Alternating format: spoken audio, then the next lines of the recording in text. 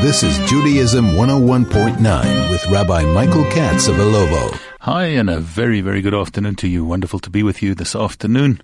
Wednesday afternoon, coming to you live from the Chai FM studios here in Johannesburg. It's just exactly on 10 minutes past 2 on this Wednesday afternoon.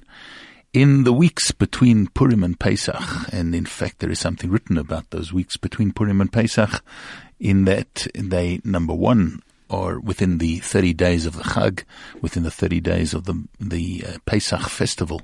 And so within those 30 days, we're supposed to be starting to learn to study all the rules and regulations about matzah, about chametz, about how to get rid of the chametz, about how to prepare for Pesach and so on. There's a lot to learn and a lot to know.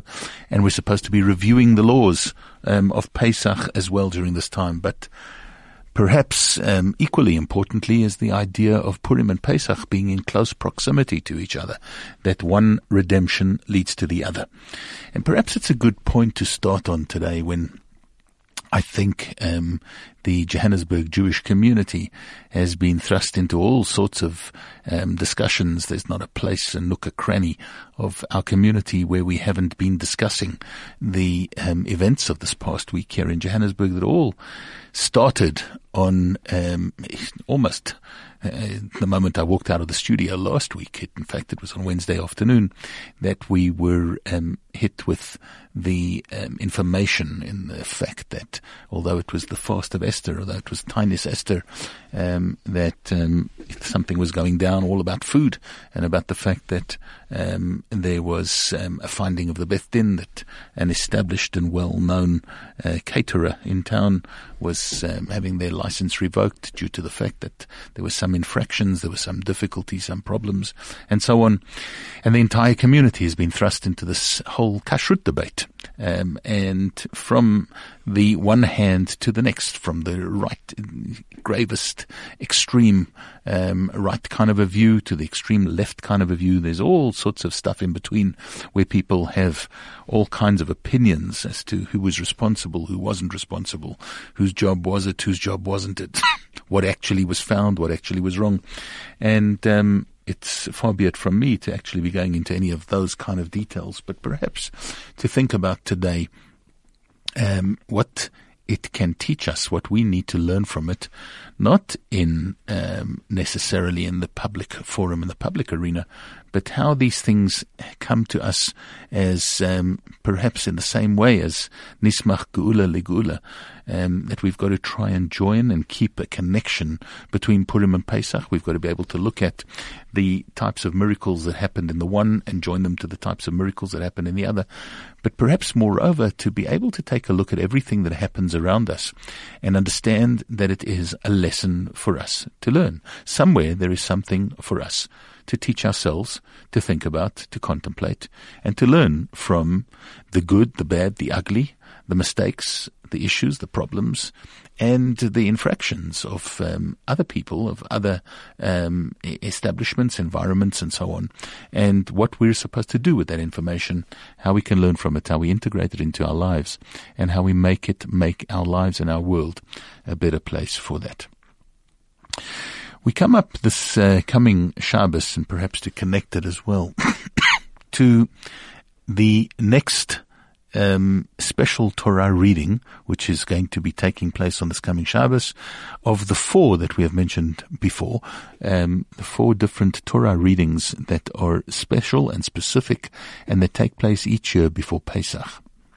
So, a few weeks ago, we had the Parsha of Shkalim, where we met up with and we spoke about the idea of bringing the half shekel, which was obligatory on each and every individual.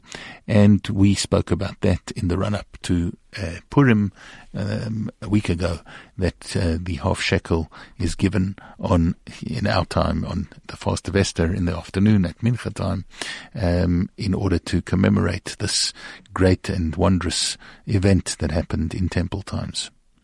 And then we had Shabbat Zachor. The Zachor is the reading all about Amalek and about the fact that we have to obliterate the memory of Amalek and everything that he did or stood for or stands for within our lives. And that was read on the Shabbos, of course, before Purim. This now comes to reading number 3 on this coming Shabbos, which is the Shabbat that is known as Para Aduma, where we read about the red heifer.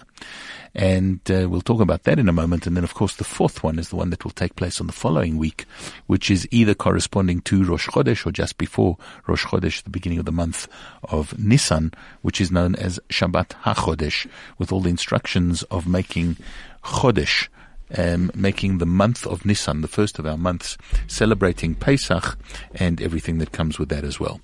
But let's focus our attentions on Parshat Para Aduma, which is going to be happening on this coming Shabbos. So, just to clarify, you'll notice if you're in shul on this coming Shabbos, which I hope you will be, that 2 Sifrei Torah are taken out of the Ark. 2 Sifrei Torah, 2 Torah scrolls. From the first one, the double parsha this week is going to be read of Vayakel and Pekudei, closing off all the instructions and all the accounts that were taken in the building and the establishment of the Mishkan, or the tabernacle in the desert, and that then is going to culminate and going to complete the book of Shmois, which is the book of Exodus, that we complete on this coming Shabbos. Amazingly, we've already got 2 books of the Torah completed since Simchat Torah, when we began with Shabbat Breshit of the beginning of those readings. We now come to the end of the book of Shmos, the book of Exodus, and at Mincha time, on Shabbos afternoon, we'll start reading the book of Vayikra, where we get into all the things that happen in the temple. And then from the second Torah, we're going to read the portion of the Para Aduma, which is taken from the beginning of the Parshat Chukat, which is all about the red heifer and what it meant, what it did, and what it was all about, what it actually meant to us all.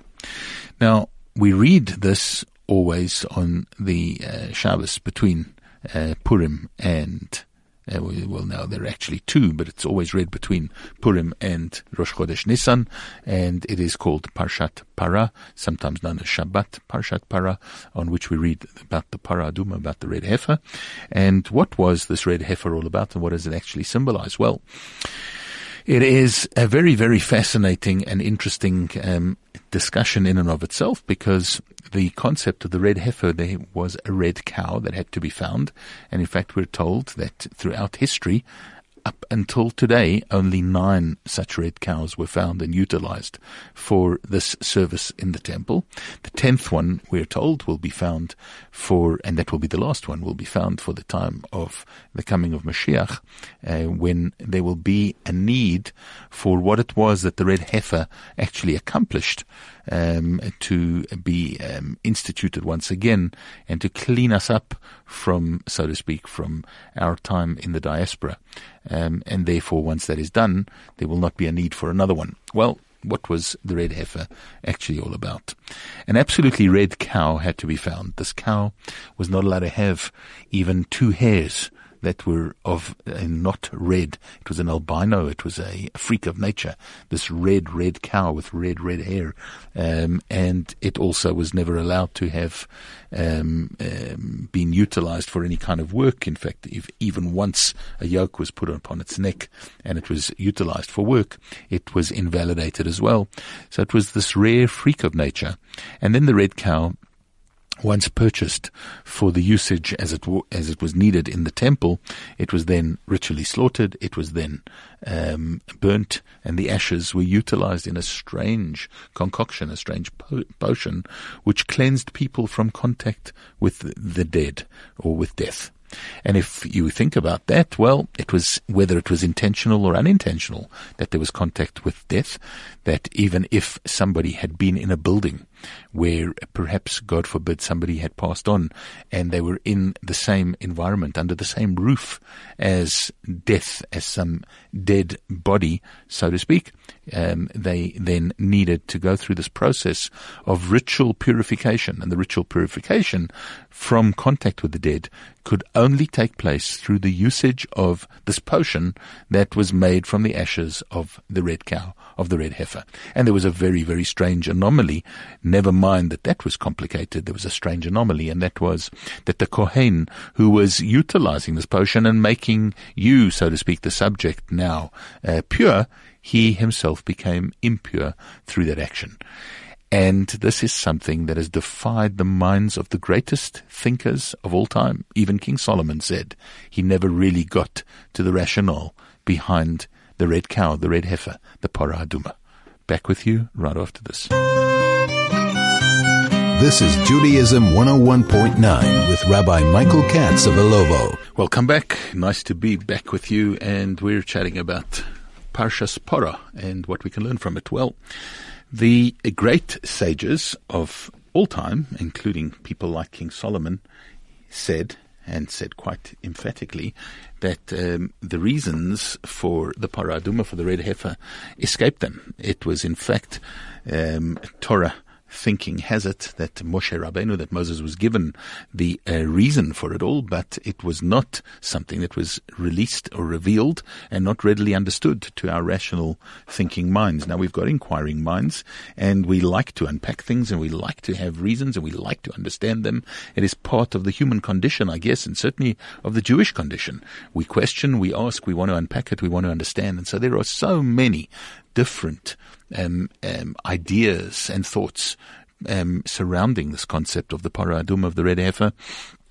But we need to understand, we need to know that there is something very important about the fact that the real, fundamental, bottom line reason actually escapes us.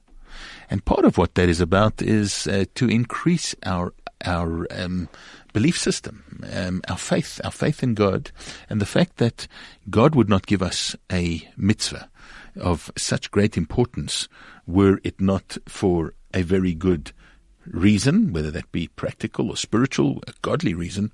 And therefore, the fact that I don't know the reason is not going to really undermine in any way my performance thereof.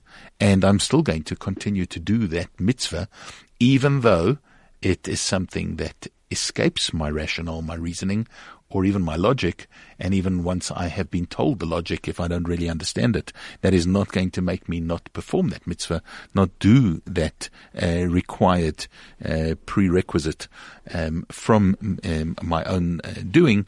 It is something that I'm going to continue to do in spite and despite the fact that I do not know the reason.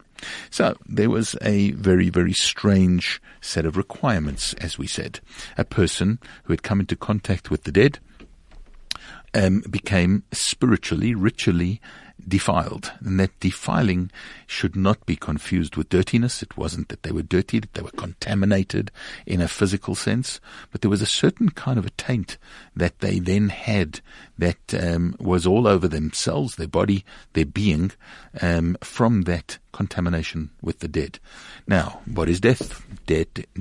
Death is something that is cold. It is when the soul actually leaves something physical behind. What remains behind we call dead, and contact with that has an impact. It has an effect on anybody who comes into contact with it. So much so that if you're in the same building, no matter how large that building is, you are tainted in a spiritual sense by the contact with that dead, with that death.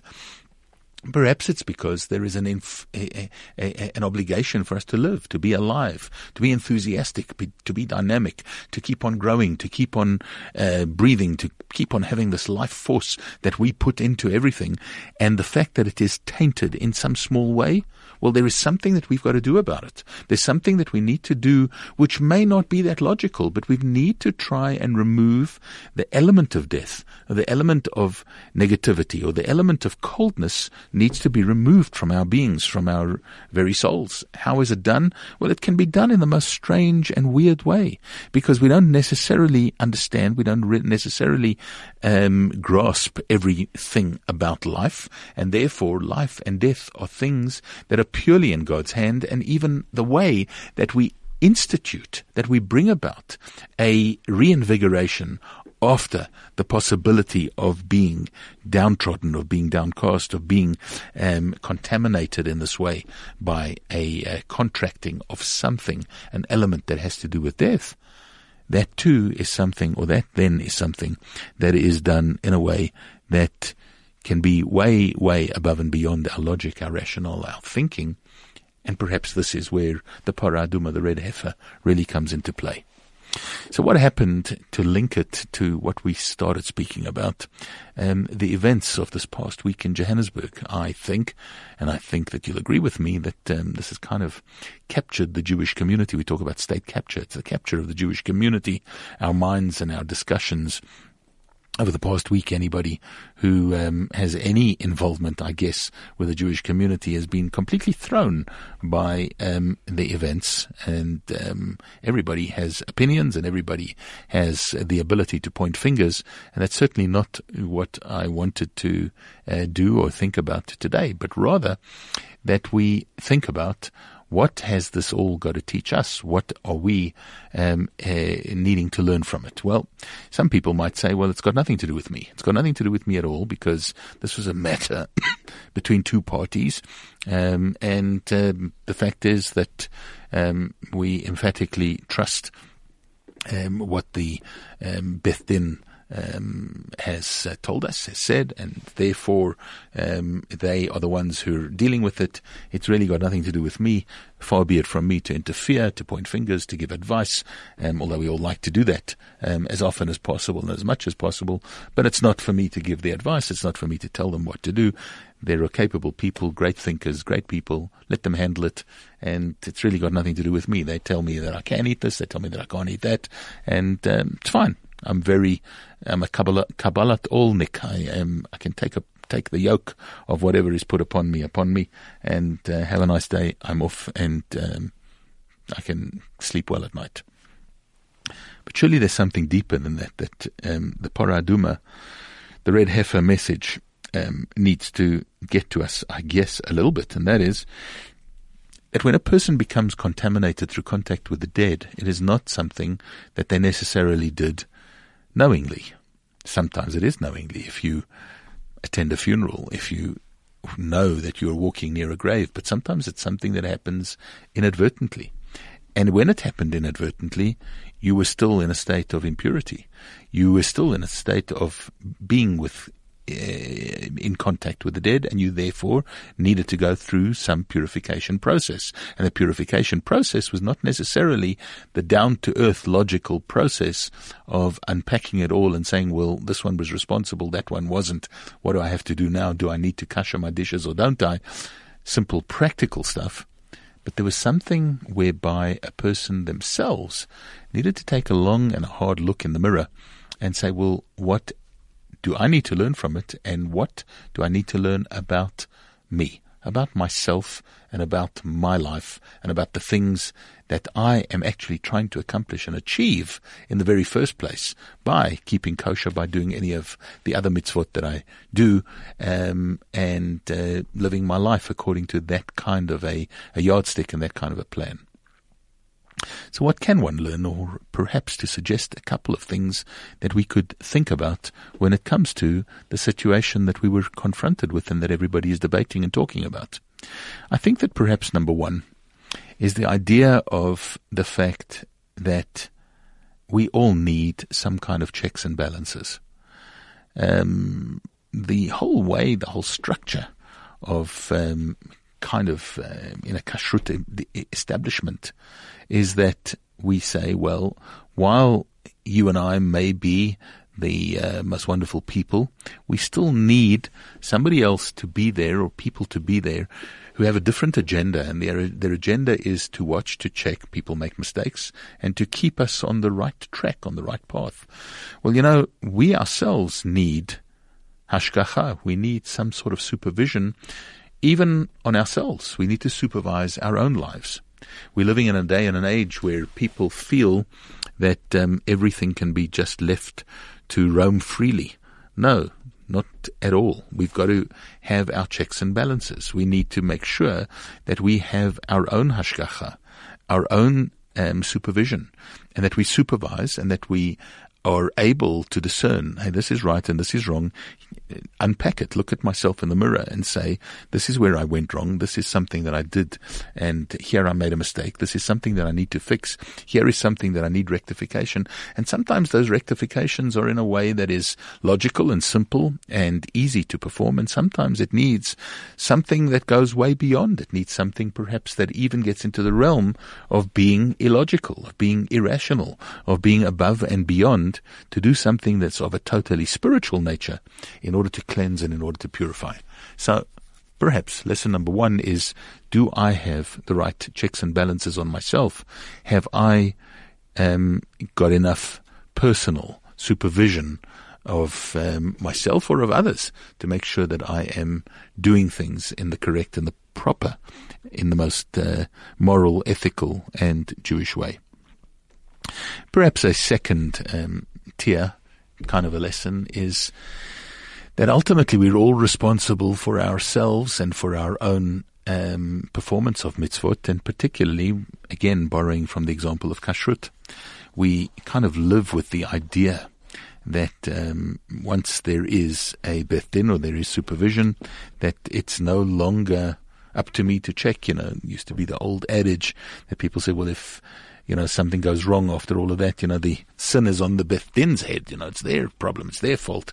From our point of view, we can't really use that argument, because we're all responsible for ourselves. We are obligated ourselves to make sure that the things that we do and the mitzvahs that we do, and even the kashrut that we eat, that we check ourselves, that we ourselves are concerned, that we ourselves are worried about it. It may well be that something doesn't necessarily meet the right and correct standards. Just the fact that there is some kind of an outside supervision doesn't necessarily make it that you are exonerated from all your own obligations.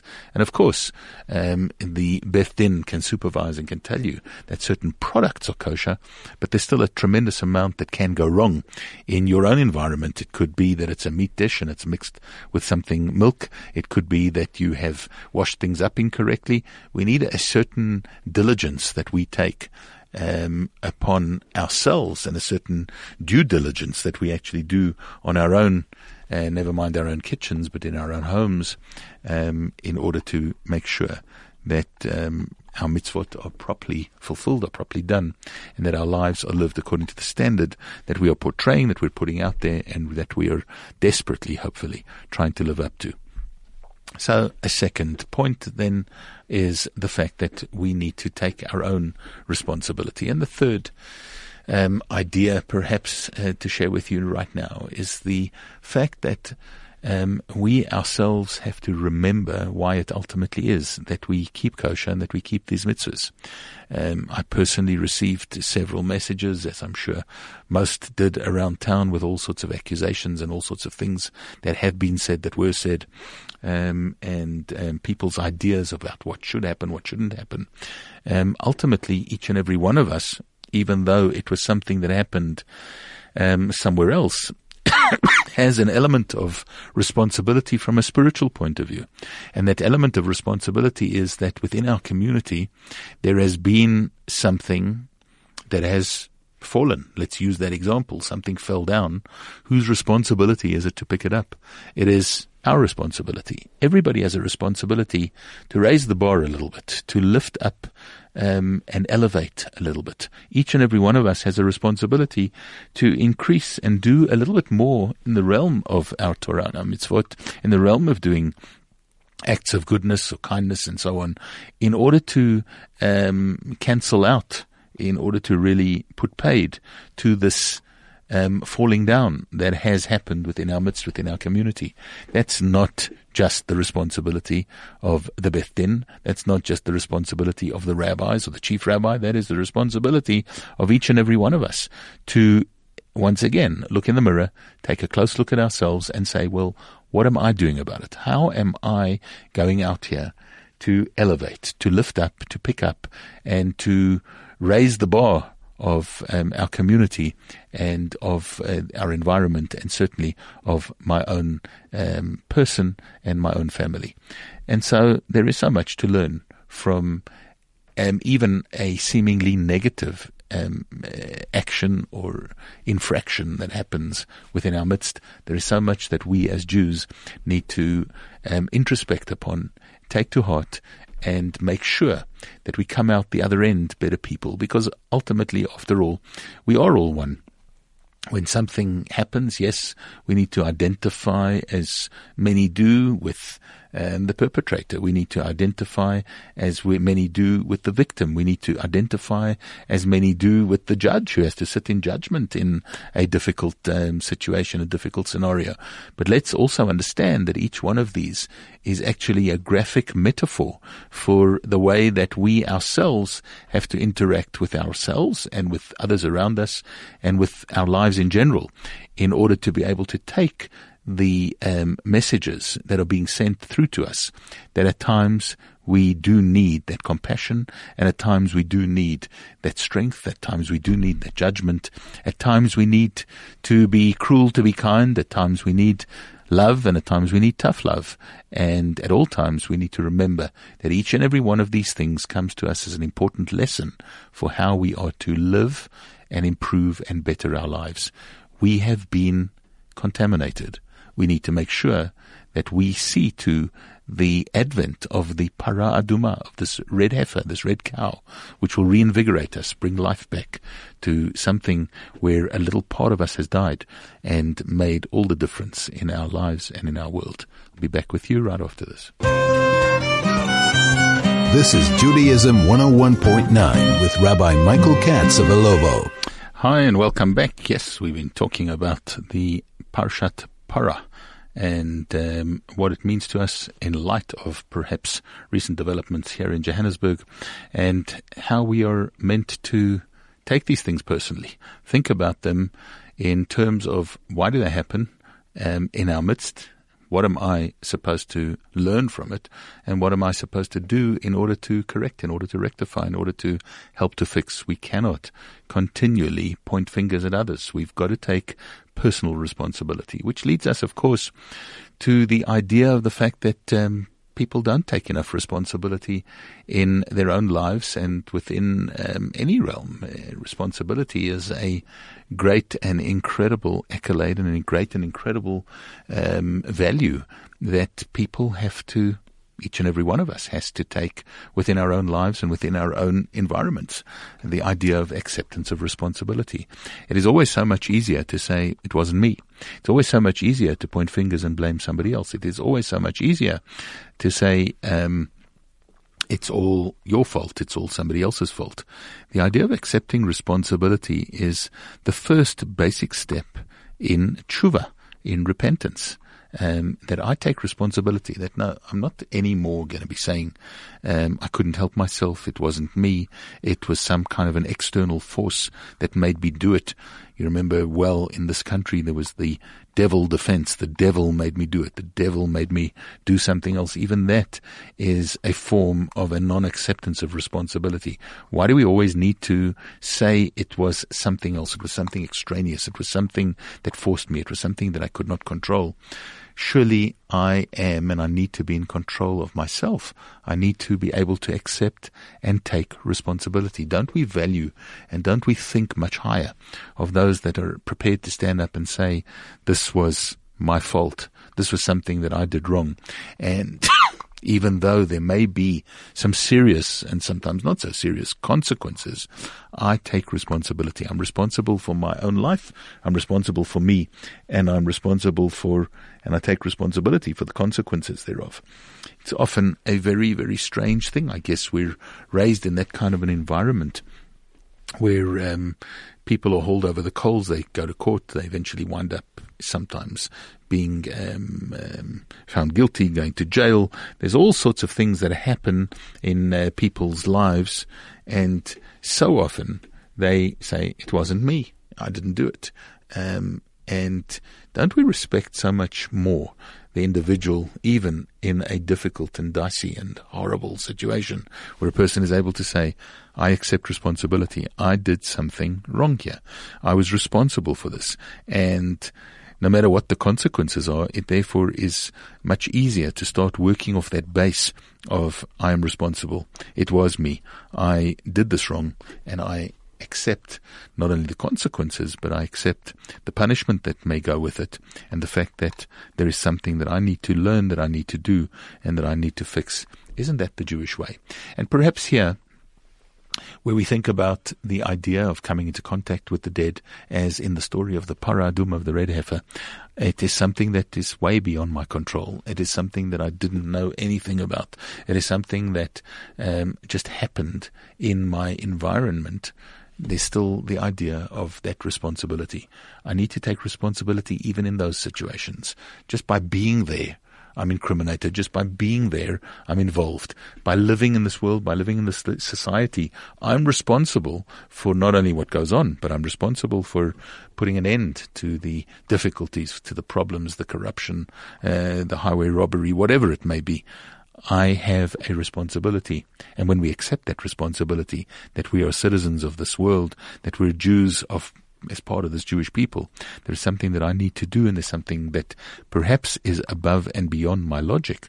There's something that I need to do in order to fix it. Well, that is really what Parah Aduma, what this red heifer story is really all about. It was about all of the above. Taking responsibility, accepting that there is something wrong, understanding that we can be and we need to sometimes subscribe to a way of thinking that is above and beyond our own logic, rationale and understanding, and that ultimately I need to learn from everything that happens in my environment as to how to make good, how to fix it. And sometimes that fixing is something that is in itself above and beyond my logic and my understanding. Hopefully, we will take the right messages and we'll put paid to all the difficulties, the issues, the problems, the horrible things, the nasty things, the bad things, the sad things that sometimes happen in our environment and in the spaces and places around us. And hopefully we'll be able to live much more meaningful, productive, and much better lives. I look forward to being back with you again next week, same time, same place, on Judaism 101.9.